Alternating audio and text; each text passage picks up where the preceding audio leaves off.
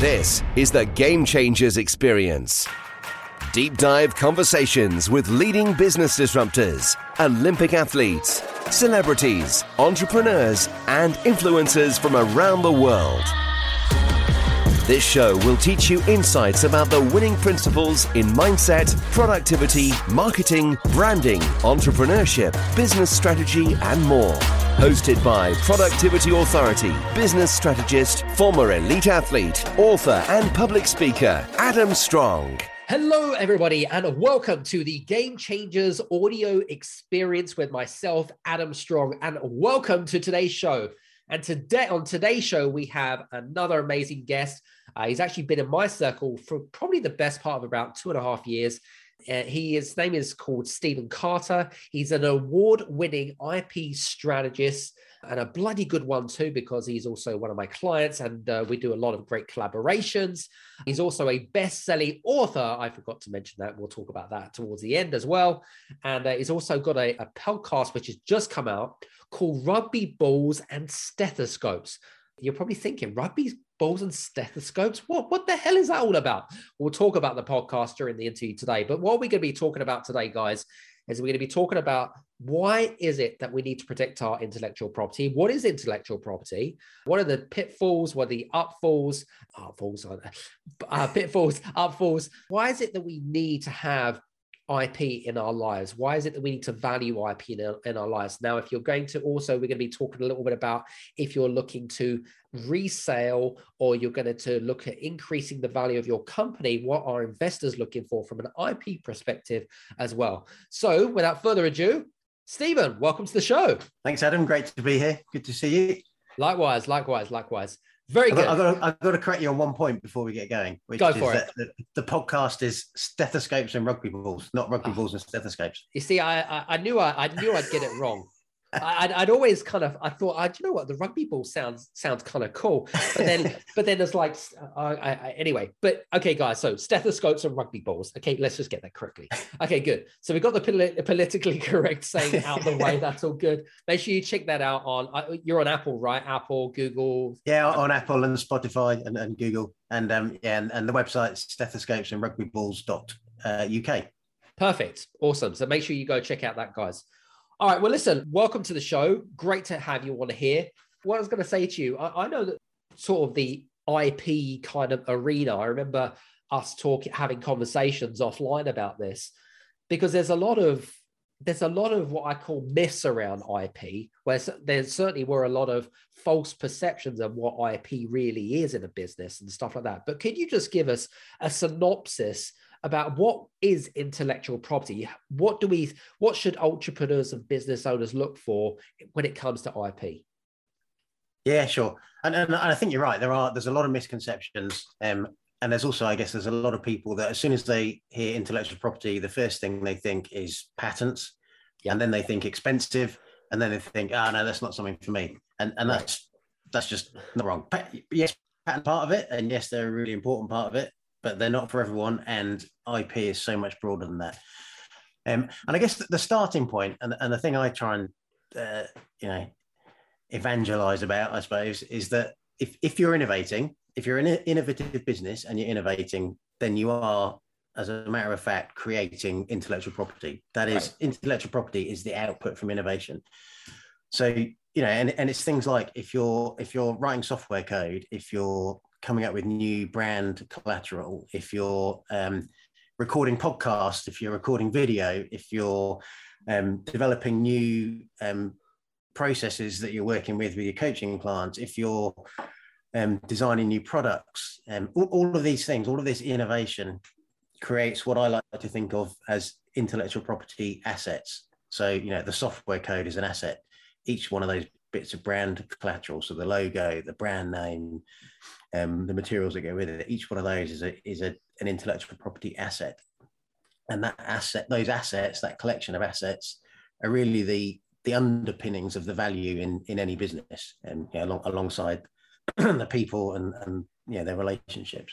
Got it. Now, does this also include things like website copy? Does it also include things like brochures and things like that? Absolutely. So we'll probably get into this a bit more, but so one thing you have to do is draw a distinction between what I refer to as the intellectual property assets. So they're the kind of things, they're the creations from your mind or from the mind of people working with you. And then the protection that goes alongside those. So again, when people think about intellectual property, they often are very focused on the protection, and they forget that the starting point is actually what's the stuff that's being created that we might want to protect. But you're right, any of that, the website copy is a creation from your mind, and it has value to your business because it's part of promoting your business. And that is protected, for example, with copyright. Yeah. So you've got the asset and then the protection that goes alongside it. Very good. Awesome.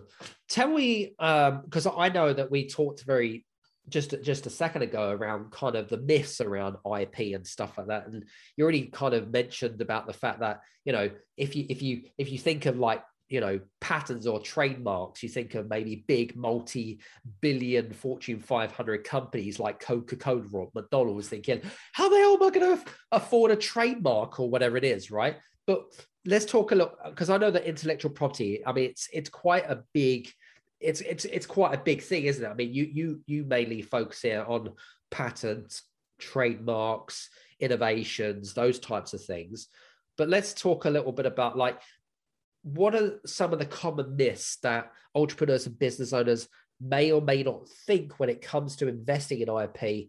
And then we can also, I know we can also, what we'll also like to talk what I'd like to also talk about is to get into the nitty gritty bits of some of the common mistakes that a lot of these entrepreneurs and business owners make because of their, should we say, ignorance, okay, because of what they think IP is or isn't.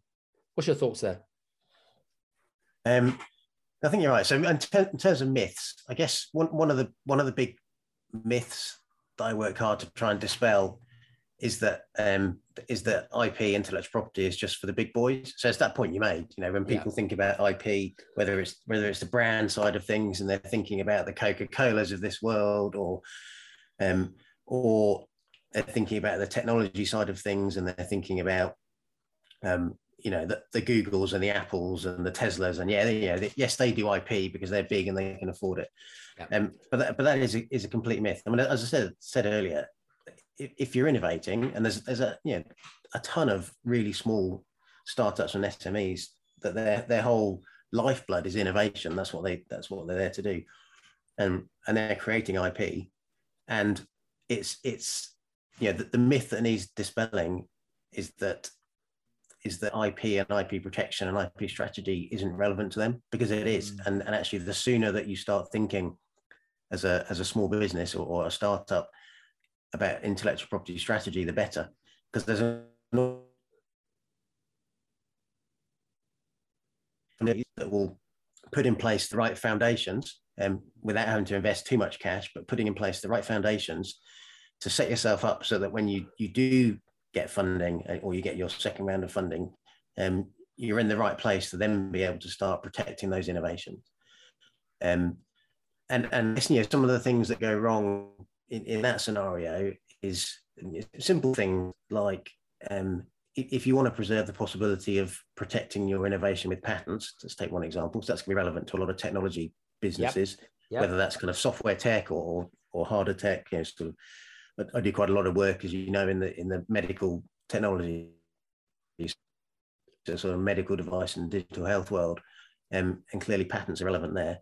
But if you're going to preserve the opportunity to get yourself a patent, it's really critical that you keep the details of your technology secret, and just having some simple rules in place for the people you're working with, so they understand that secrecy is important, can really help at that point. And that having a simple rule in place that says keep this stuff secret, that's part of an IP strategy. So this myth that IP strategy and IP generally is for bigger businesses is just totally wrong. The other one of the other big mistakes, and one of the biggest areas that I think trip smaller companies up when it comes to IP, is around the whole ownership piece. So again, I think when people talk about IP, they immediately focus on the protection side of things, which to me is very much the icing on the cake. Yes, if the budget's there, you want to be protecting and you want to be putting in place solid protection. But much more important than that, in my view, and the starting point, and if you like, the base foundation for all of this is making sure you own this stuff in the first place. And you might think, well, isn't that just, it's obvious. I'm creating it. My business is creating it. These people are creating it for me. Surely I own it. but that's, unfortunately, that's not the way that the IP laws around the world work in all cases. Interesting. So take the very simple case where you're using a software house to write some code for you. And clearly that's relevant to a lot of small businesses this day, because software innovation is at the heart of a lot of businesses. Yeah. Unless you have the right contract in place with that software house, what the law says is that the default is that software house, rather than you or your business, will own the copyright in that software. So they basically have control of that software. Yeah. And the same thing applies, which should be relevant to an even broader cross-section of your listeners. And if you think about branding collateral, so an awful lot of people work with branding agencies, or they work with designers to create their logos, to create their brand names, and to create the other materials you're talking about, their websites, their brochures. And the IP, so all of these IP assets, the IP right that gives you the control over those in nearly all cases is going to be copyright. And again, that copyright, the way the law is written, the starting point is that copyright sits with the person who's created the assets. So the brand agency or the marketing agency in this case. Now, a lot of the time, you're working with good, honest branding agencies. Probably their standard terms and conditions will say, so long as you pay me what you owe me, then you get, and the rights are transferred to you. Yeah. So that's the default in most of their terms and conditions. That makes sense. But it's not always the case. And I've certainly encountered, 2 or 3 occasions in the last few years where that's not been the case. And I've had conversations with growing businesses who've wanted to take their existing brand collateral and use it with a different marketing agency because they've grown, they feel they've outgrown the existing one. Maybe they're moving into the world of TV advertising, so it takes a different skill set, and they need to work with a new skill set, and they want to take their collateral that they've already got, and they want it to be kind of turned into a different format and be able to kind of build on that reputation, that kind of brand value that they've already got, but spread it to a wider audience through different channels. And they've started down the path of doing that, but they very quickly found out that actually they haven't got the rights to do it because the way the contract was written with the people that have created the brand collateral in the first place didn't transfer ownership of those IP assets to them. So basically the first agency have a strong hold over you in that situation, and you're left with the case where inevitably what often happens in those cases is you end up having to pay them more money to be able to use the collateral for other activities. Whereas if you'd been aware of this in the first place, you'd looked at the contracts that were in place, you could have negotiated that contract in the first instance to make sure that you had control, because that's what it's all about. I think at the end of the day, it's having control over those IP assets, so that you can ultimately down the line do what you want with them in a way that's going to benefit your business and allow you to make the revenue you want to make. Makes complete sense to me. And if you've been in one of those situations, listeners, where you've maybe been, should we say, shafted by a branding agency or whatever it might be, okay, there's only one word that I have for you, which is gutted. Make sure that you read your terms and conditions. That's just that's the only way that I can come to conclusions on that one. But it is sad, but also, you have to take responsibility at the end of the day. We all learn from our mistakes, so we have to make sure that we don't do them again. Make sure you read those little small prints in there. So you make a very good, valid point. I think the other thing, the other thing I was going to add there about this whole ownership piece, which so often gets overlooked. And it's not, I've sort of picked a bit on branding agencies there, and actually, most of the branding agencies I know and have worked with are solid and reputable, and they will decent. transfer the rights. Yeah, but you do come across cases or not. But it's not just brand; it is also working with the technology clients I'm working with. Particularly when you're starting out, there's often a lot of you're leaning on a lot of people for help, and so you've maybe got product design agencies involved. You might even have some input from universities. You might have people contracting for you rather than being employed by you, and all of these people or businesses that are involved in building the value. You need to really carefully examine the relationship you've got with them and the agreements that manage those relationships to make sure that IP is flowing back into the entity you want it to be in, which is typically your company. And why is that so important? Well, at the end of the day, if you're looking for investment, which again, ambitious companies, they're always on the lookout for the next round of investment. One of the things, particularly once you get to a more serious stage of investment where you're talking about serious amounts of money being put in, well-advised investors are going to be poking into all of this stuff, and they're going to work out quite quickly with the right advice that maybe you don't actually own and have control of some of this stuff. And it's so I can think of these ownership issues are often a bit like a ticking time bomb. Yeah, because they never actually reveal themselves until the worst possible moment when you're in the middle of due diligence for your round of funding. And then all of a sudden they explode in your face, and you scurry around. Hopefully you can sort them out, but you scurry around, you spend more money, you're stressed out.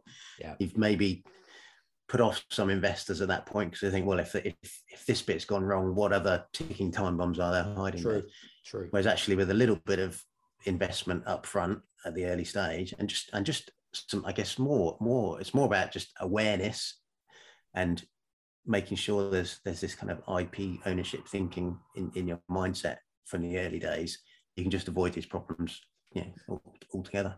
So here's a question for you, and something that just prompted me to ask you this question. When should a business, whether it be right at the very beginning or whatever it is, because we know the pressures, we know how difficult it is to start up, manage a business. We know that because we're business owners and entrepreneurs ourselves.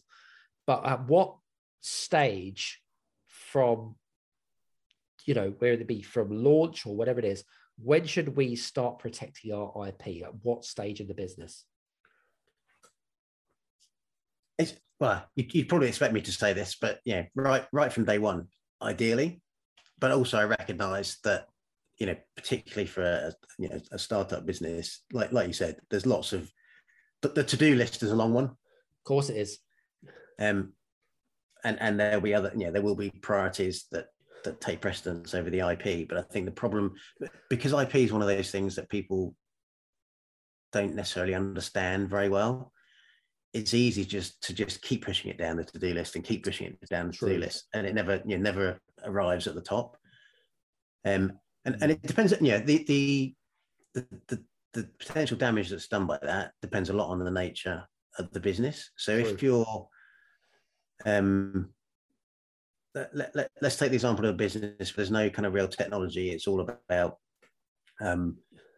let's take coaching business for example. So the coaching business tends to be about it's the training, coaching collateral that you're creating, and it's the brand around that.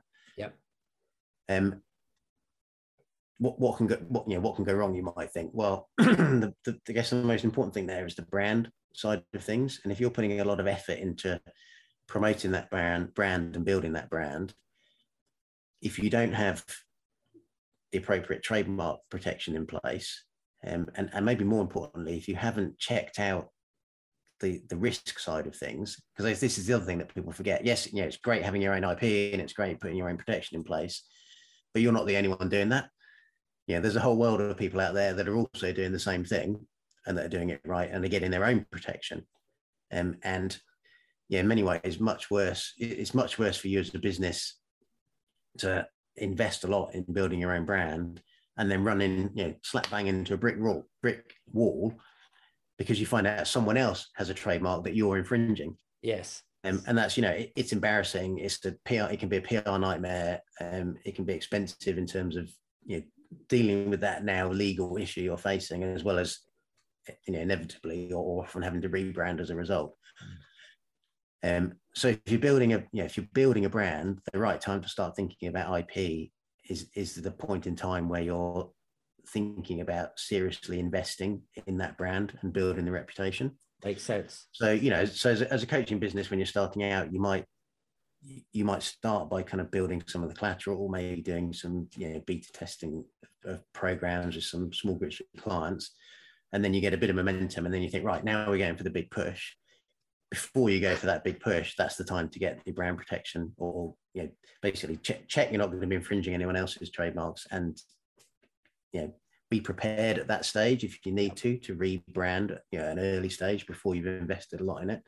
It's interesting. I was going to say to you, I think one of the reasons why I didn't invest in IP earlier on is probably because, number one, it's I think it was down to, well, there was a couple of reasons. I think the first reason that I didn't invest in IP is, number one, is you're so focused on generating revenue, right? If you don't have cash flow, then you don't have a business. It's as simple as that. You need the cash flow, right? But secondly, because intellectual property is not tangible, it's not something that you can touch. You know what I mean? It's like cryptocurrency. You can't touch cryptocurrency, or there's lots of things that you can't touch. And so if it's not tangible, it's like, well, and then you start to question the value of intellectual property. Is this really going to help me in the short term? It will happen definitely on the long term, but I think some of us can be very, what I call, short-sighted, especially if we're going through a journey of confusion, because I think that a lot of entrepreneurs and startup companies, and you'll know about this anyway, is that they become very confused about what is it that they really want to offer to the world in terms of their key target audience. And clarity, I think, is so important, because the more clear that you have in your head, the more the more that, in terms of clarity, in terms of the IP that you want to then register or kind of like protect. Does that make sense? Yeah, no, absolutely. And I think you're right. That clarity is important. And, at the end of the day, the IP protection is just a business tool. It's something that it serves a purpose, but it has to serve that purpose in the context of the business as a whole. There's no point. Yeah. Okay. There's some cases where the IP is the business, and the model is to license that IP, and so the IP, if you like, is the product that's generating the revenue directly. But in most cases, for most businesses, the IP is just the tool that you're using to help help give you that competitive advantage, help protect the value that you've created. So you can't. It's no point throwing money at IP in isolation, just thinking, I need IP, let's get some IP. Exactly. It's all about, when I'm working with a business to help them, the starting point is always me understanding the business plan. Basically, what is it? Yes. Why do you exist? What is it you're trying to achieve? Yep. What are your plans going forward?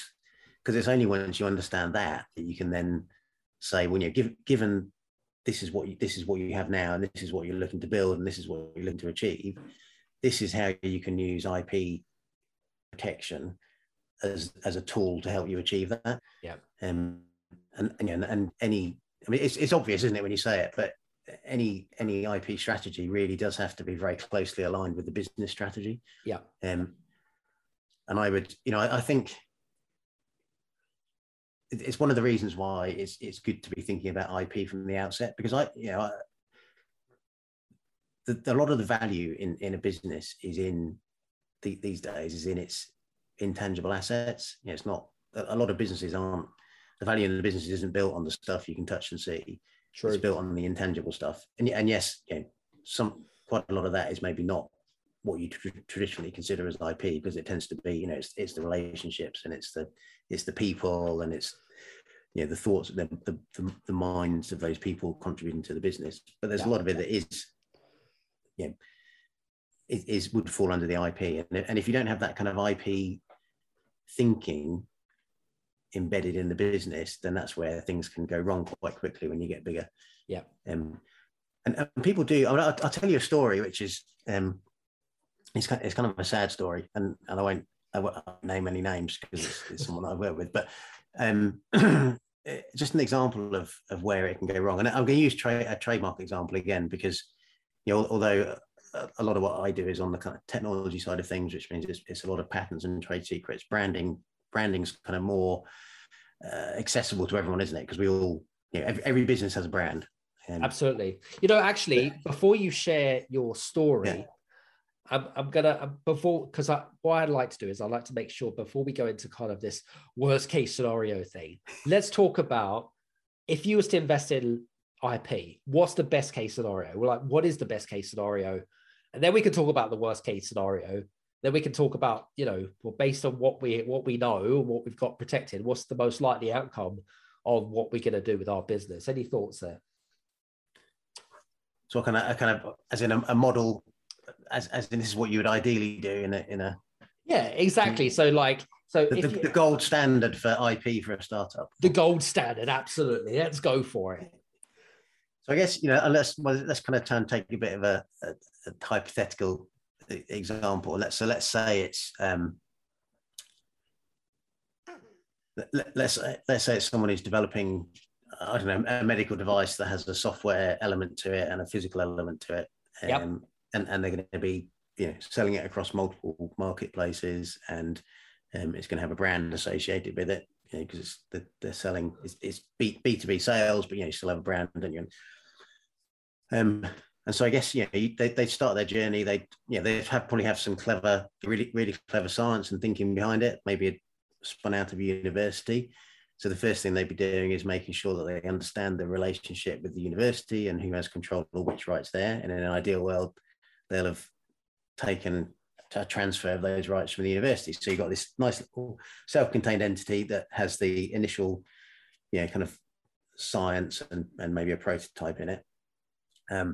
They then get a bit of seed funding or maybe grant-based funding that they use to develop that and get it to the point where it's ready to go to market. And because it's a medical device, there'll have been a whole kind of regulatory approval piece involved in there. So this can be quite a long time frame you're talking about. Yeah. And yeah, there may have been another round or two of fundraising in the process. But what they'd also be looking at in those early days would be making sure that they've got some, you know, one or more patent applications filed that are protecting the technology innovation aspects of it. They'd be making sure they'd be very careful that if they're using external suppliers or partners or contractors to help them, which they probably will be, so they're probably working with a product design agency to come up with the nice stylish design for this medical device. They're probably working with a software house who write in the code that's going to control the software, the medical device. They'll be making sure that they've got the right agreements in place with all of those companies so that all of the IP and the control of that IP is flowing back to the company. So you've still got this nice one entity that, you know, owns all of the IP, has control over it, knows exactly who they're working with, and has agreements in place with all of them. And they've probably got a good. One of the things that trips people up is the record keeping side of this. So yes, having a good system for keeping track of, you know, who you're working with, what agreements are in place with them, what IP assets are being generated, what protection you put in place for those. So I talk to people a lot about having it's kind of an IP asset register is the kind of, you know, name I'd give it, but which, you know, could be something as simple as an Excel spreadsheet, might be something a bit fancier, but basically just a central repository where you've got all this stuff listed. So that's, you know, and that has the benefit. One, it helps you easily see where there are holes. So if you're keeping a track of all these relationships in a central place, you can very easily see where there's a new partner that you're starting to engage with, and you haven't yet got an agreement in place with them. So that kind of, you can flag up, right, that's, you know, straight on top of the to-do list, get the agreement in place with them.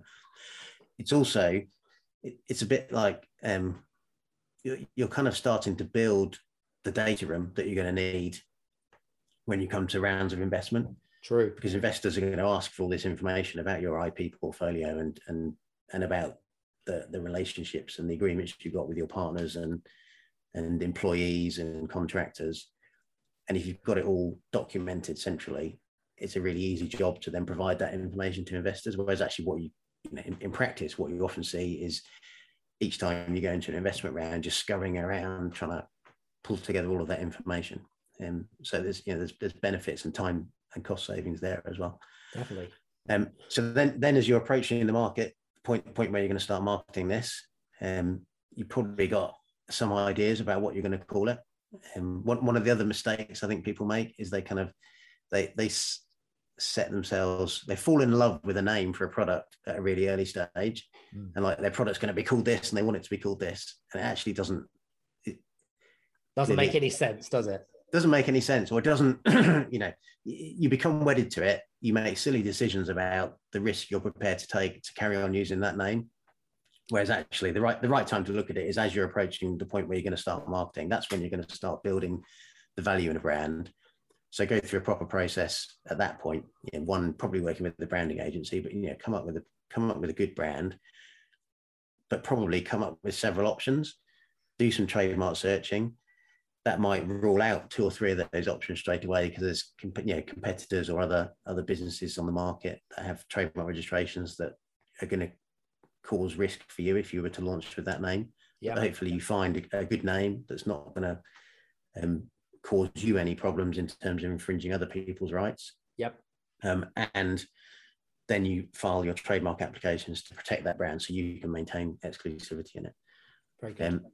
And then, then progressing forward beyond that, you might be looking to expand into other markets. And that's another thing that can go wrong, which is when people that don't necessarily think early enough about where their markets are going to be in 5 years' time. And in the patent world, it's really important to think about it early, because once your product is out there in the public domain, it's too late in most countries to then subsequently get patent protection. So you need to, you know, there's mechanisms for meaning, yeah, that allow you to not file all of your applications on day one.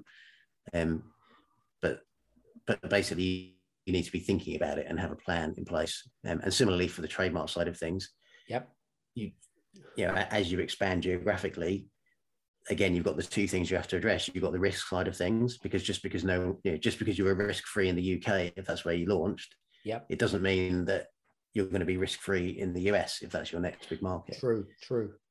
So you need to go through the same process. Let's, you know, look in the US, see whether there's any issues you're going to face, and also secure your own protection. And you can do that, you know, stage by stage as you expand. But if you know on day one that, you know, your big markets are going to be UK, Europe, and US, it makes sense to actually do those checks, or at least at a cursory level at the outset, because there's no point adopting a brand. Or if your strategy is going to be that you want to have the same brand across all of those markets, then you're better off finding a brand that lends itself to doing that from the outset, rather than having to, you know, make catch up later. Very good. Awesome. Very cool. I suppose the other thing that I put on here as well, we kind of already touched on it a little bit, which is all about, you know, what are the IP assets that we need to have in place for investors?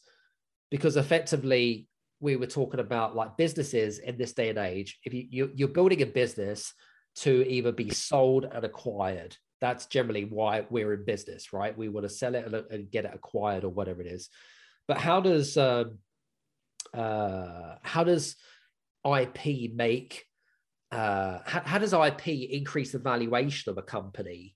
You know, are there some figures there? And if we don't have those protections in place, you know, or is an investor going to look at, oh no, it's worth much less now because they haven't got the IP in place? What's your thoughts about that? Have you had any conversations with investors or VCs or angels?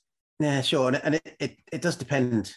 It depends a bit on the stage of the business, to some degree. But I certainly had an interesting conversation recently. I was hearing from an investor who was saying that particularly for the early stage, I think everyone kind of knows that particularly for early stage companies, investors are often looking for the market opportunity. Yeah. You know, is there an opportunity to kind of build a business that's going to make money? And is the team the right team to be doing that?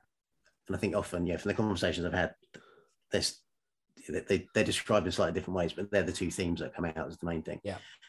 And so where does IP fit into that? Well, I think this investor that was speaking with the other day, one of the really interesting things they said that I'd actually not really thought about before is that they almost see the business's approach to IP as a bit of a barometer on the management thinking and the management approach. And so if the management are thinking appropriately about their IP and they've got a sensible, for their size of business strategy in place,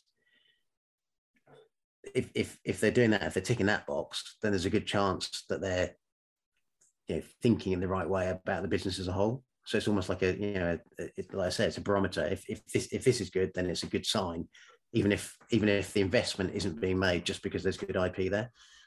And I think more generally, if you think about the role IP plays, it comes back to one of the points I made earlier, which is IP is only as good as to the extent that it supports the business and the overall business goals. And the overall business goals are about selling stuff, and generally, and they're about selling stuff with a decent margin. And from an investment point of view, if you know that the business is going to be able to protect that margin and protect that competitive advantage for a sufficiently long period of time, then you're going to keep the return on your investment you're looking for. And IP is one of the things that can help preserve that return on investment, because it's at the end of the day, IP is generally it's a negative right. It's an ability to stop other people doing something. It doesn't give you the right to do the thing yourself. But if you can use your IP as an obstacle to the competition, then that clearly preserves your market position. It preserves your ability to charge a premium price. And so it makes it more likely that an investor is going to be able to recoup and you make the returns they want to make. So that's makes sense. I guess that's one of the roles it plays. So interestingly enough, we talked about this earlier, stethoscopes and rugby balls, which I got it right this time, by the way. Tell us a little bit about your little podcast, because I know it's relatively new and stuff like that. What was I mean, I'm fascinated about the title. Tell us more about the title and why you created it. So I suppose, what one of the, I mean, this business I'm running now, the Intellectual Property Works, it's still relatively new itself. So I'm just over 3.5 years into this now. Building on the, whatever, it almost makes me feel too old, but the 20-something years of patent attorney, traditional patent attorney work I did before that. And it's all about, like, the new business is aimed very much about helping startup and smaller businesses do IP properly, basically. I recognised working with a whole range of different businesses over the years, but quite a lot in the sort of medical technology, sports technology space, that there's a lack of appreciation in the smaller companies to how important IP can be. And so I'm really keen to engage with those companies and help them in a way that gives them a better chance of succeeding, so they can go on and do the great things in the world that they want to do. And the podcast, I guess, was one of the kind of natural progressions in terms of pushing my business out there a bit more and trying to spread this message a bit more. But I also, I guess, recognized that, like, a podcast that just talked about IP could get quite dull. I was thinking about that. IP, it's a bit of a dull conversation. I hope you. I obviously find it very exciting, but I recognise that not everyone does. But so I thought, well, let's how can I be helpful to the community of smaller businesses that that I want to be working with, that I enjoy working with, and that's kind of where stethoscopes and rugby balls was born from, because it's all about the podcast, the premise of the podcast is all about having conversations with people working. So it's got a bit of a focus on med tech and sports tech, hence stethoscopes and rugby balls. Love it. But it's conversations with people that have lived in that world, have lived and breathed that world, but from different perspectives. So some of the conversations are with founders and leaders in those businesses in that field, talking about their journey in kind of building that business and taking product to market. And yes, when I can steer the conversation around to it a bit about how IP has played a role in that. Some of the conversations are with advisors to businesses in that field. So we had a great session that's the one that's been published so far in this first series with a tax specialist, and kind of how a bit like the way I talk about including IP thinking in your from the outset. That discussion was all about how actually if you think about tax from the outset, you can avoid a lot of potential problems down the line. So talking to people that advise small businesses like that, because I think they can add a lot of value. And then also talking to people who have and do invest in small businesses in those markets and getting the investor perspective on it. And the last interview in this first series is going to be with someone with that investment background. So that's going to be a particularly interesting one, I think. Very cool. Very good. Awesome. Now, I know that you've also one of our contributing authors in our book, Play the Game, which is very good. There you go. Perfect. There's his copy. Super. Now, your title in your chapter is called Innovate or Die. I mean, when I read that title of that chapter, I thought, bloody hell. I said, if that's not telling you to get your IP sorted, I don't know what is. But tell us a little bit about Innovate or Die. It was... I don't know. I mean, I guess it's catchy, isn't it? I hope.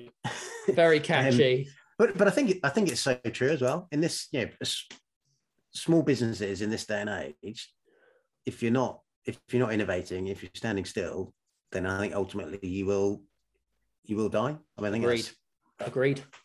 Yeah. Sounds hard hitting, but it's true. Yeah, and I guess my point and the motivation behind writing the chapter. Is that innovation without an understanding of IP is also something that leads to problems. And it comes back right to the beginning of this conversation, where if you're innovating, you're creating IP assets. Yeah. And if you don't have in place the right kind of framework to make sure that you own those assets and are free to commercialize those assets in the way you want to commercialize them, and that you've got the appropriate protection in place, or at least preserving the opportunity to get the right protection in place down the line, then you're not maximizing the value that you're getting out of that innovation, and you're not maximizing the opportunity for you and your investors to create and grow value in that business. Yeah, very good. Very true. Well, listen, it's been great to talk to you. I know we're coming towards the end of our interview now. But for you guys that are listening in and hope you've been enjoying some of our conversations, you can actually read more about Stephen and the intellectual property works by getting a copy of Play the Game, by the way. Not that we've been promoting it or anything on the podcast at all, but get yourself a copy of Play the Game. It's available all over the world. You can get it in all good bookstores, on Amazon, or a book depository, whatever it is that you prefer to go to, or wherever it is, but it's available worldwide. And make sure that you check out and read what Stephen is talking about in terms of IP. It'll give you an idea of exactly in terms of intellectual property and knowing how to protect yourself and your assets, stuff like that. So, but Stephen, just want to say thanks very much for being on the show today. I really appreciate your time. Thanks for having me. Really enjoyed it. Very cool. And guys, make sure you check out the links below as well. If you reach out to Stephen on LinkedIn or any other means on social media, make sure that you mention this particular podcast as well, so that he can click two and two together, and go check out Stethoscopes and Rugby Balls. And we'll see you again back here on the Game Changers Audio Experience. Take care, and we'll see you soon. Cheers now. Thank you so much for listening into today's show. I hope that you have enjoyed today's show. Just a reminder, we love creating this amazing podcast show. It wouldn't be as successful if it wasn't for you guys. So we want to make sure that we would love it if you would be able to reciprocate and write an amazing, whether it be a 1-star or 5-star review. If you're listening to this on Apple, go to Apple on iTunes and go to the Game Changers Audio Experience, leave a 1 or a 5-star review, whichever you prefer. If you're listening to this on Android, whether it be on Amazon Music, Spotify, Google, Stitcher, and all the good Android platforms, go to podchaser.com. That's podchaser.com, and leave a 1 or a 5-star review on there. We'll be extremely grateful. Thanks very much for tuning in. We've got some great shows coming up. Cheers.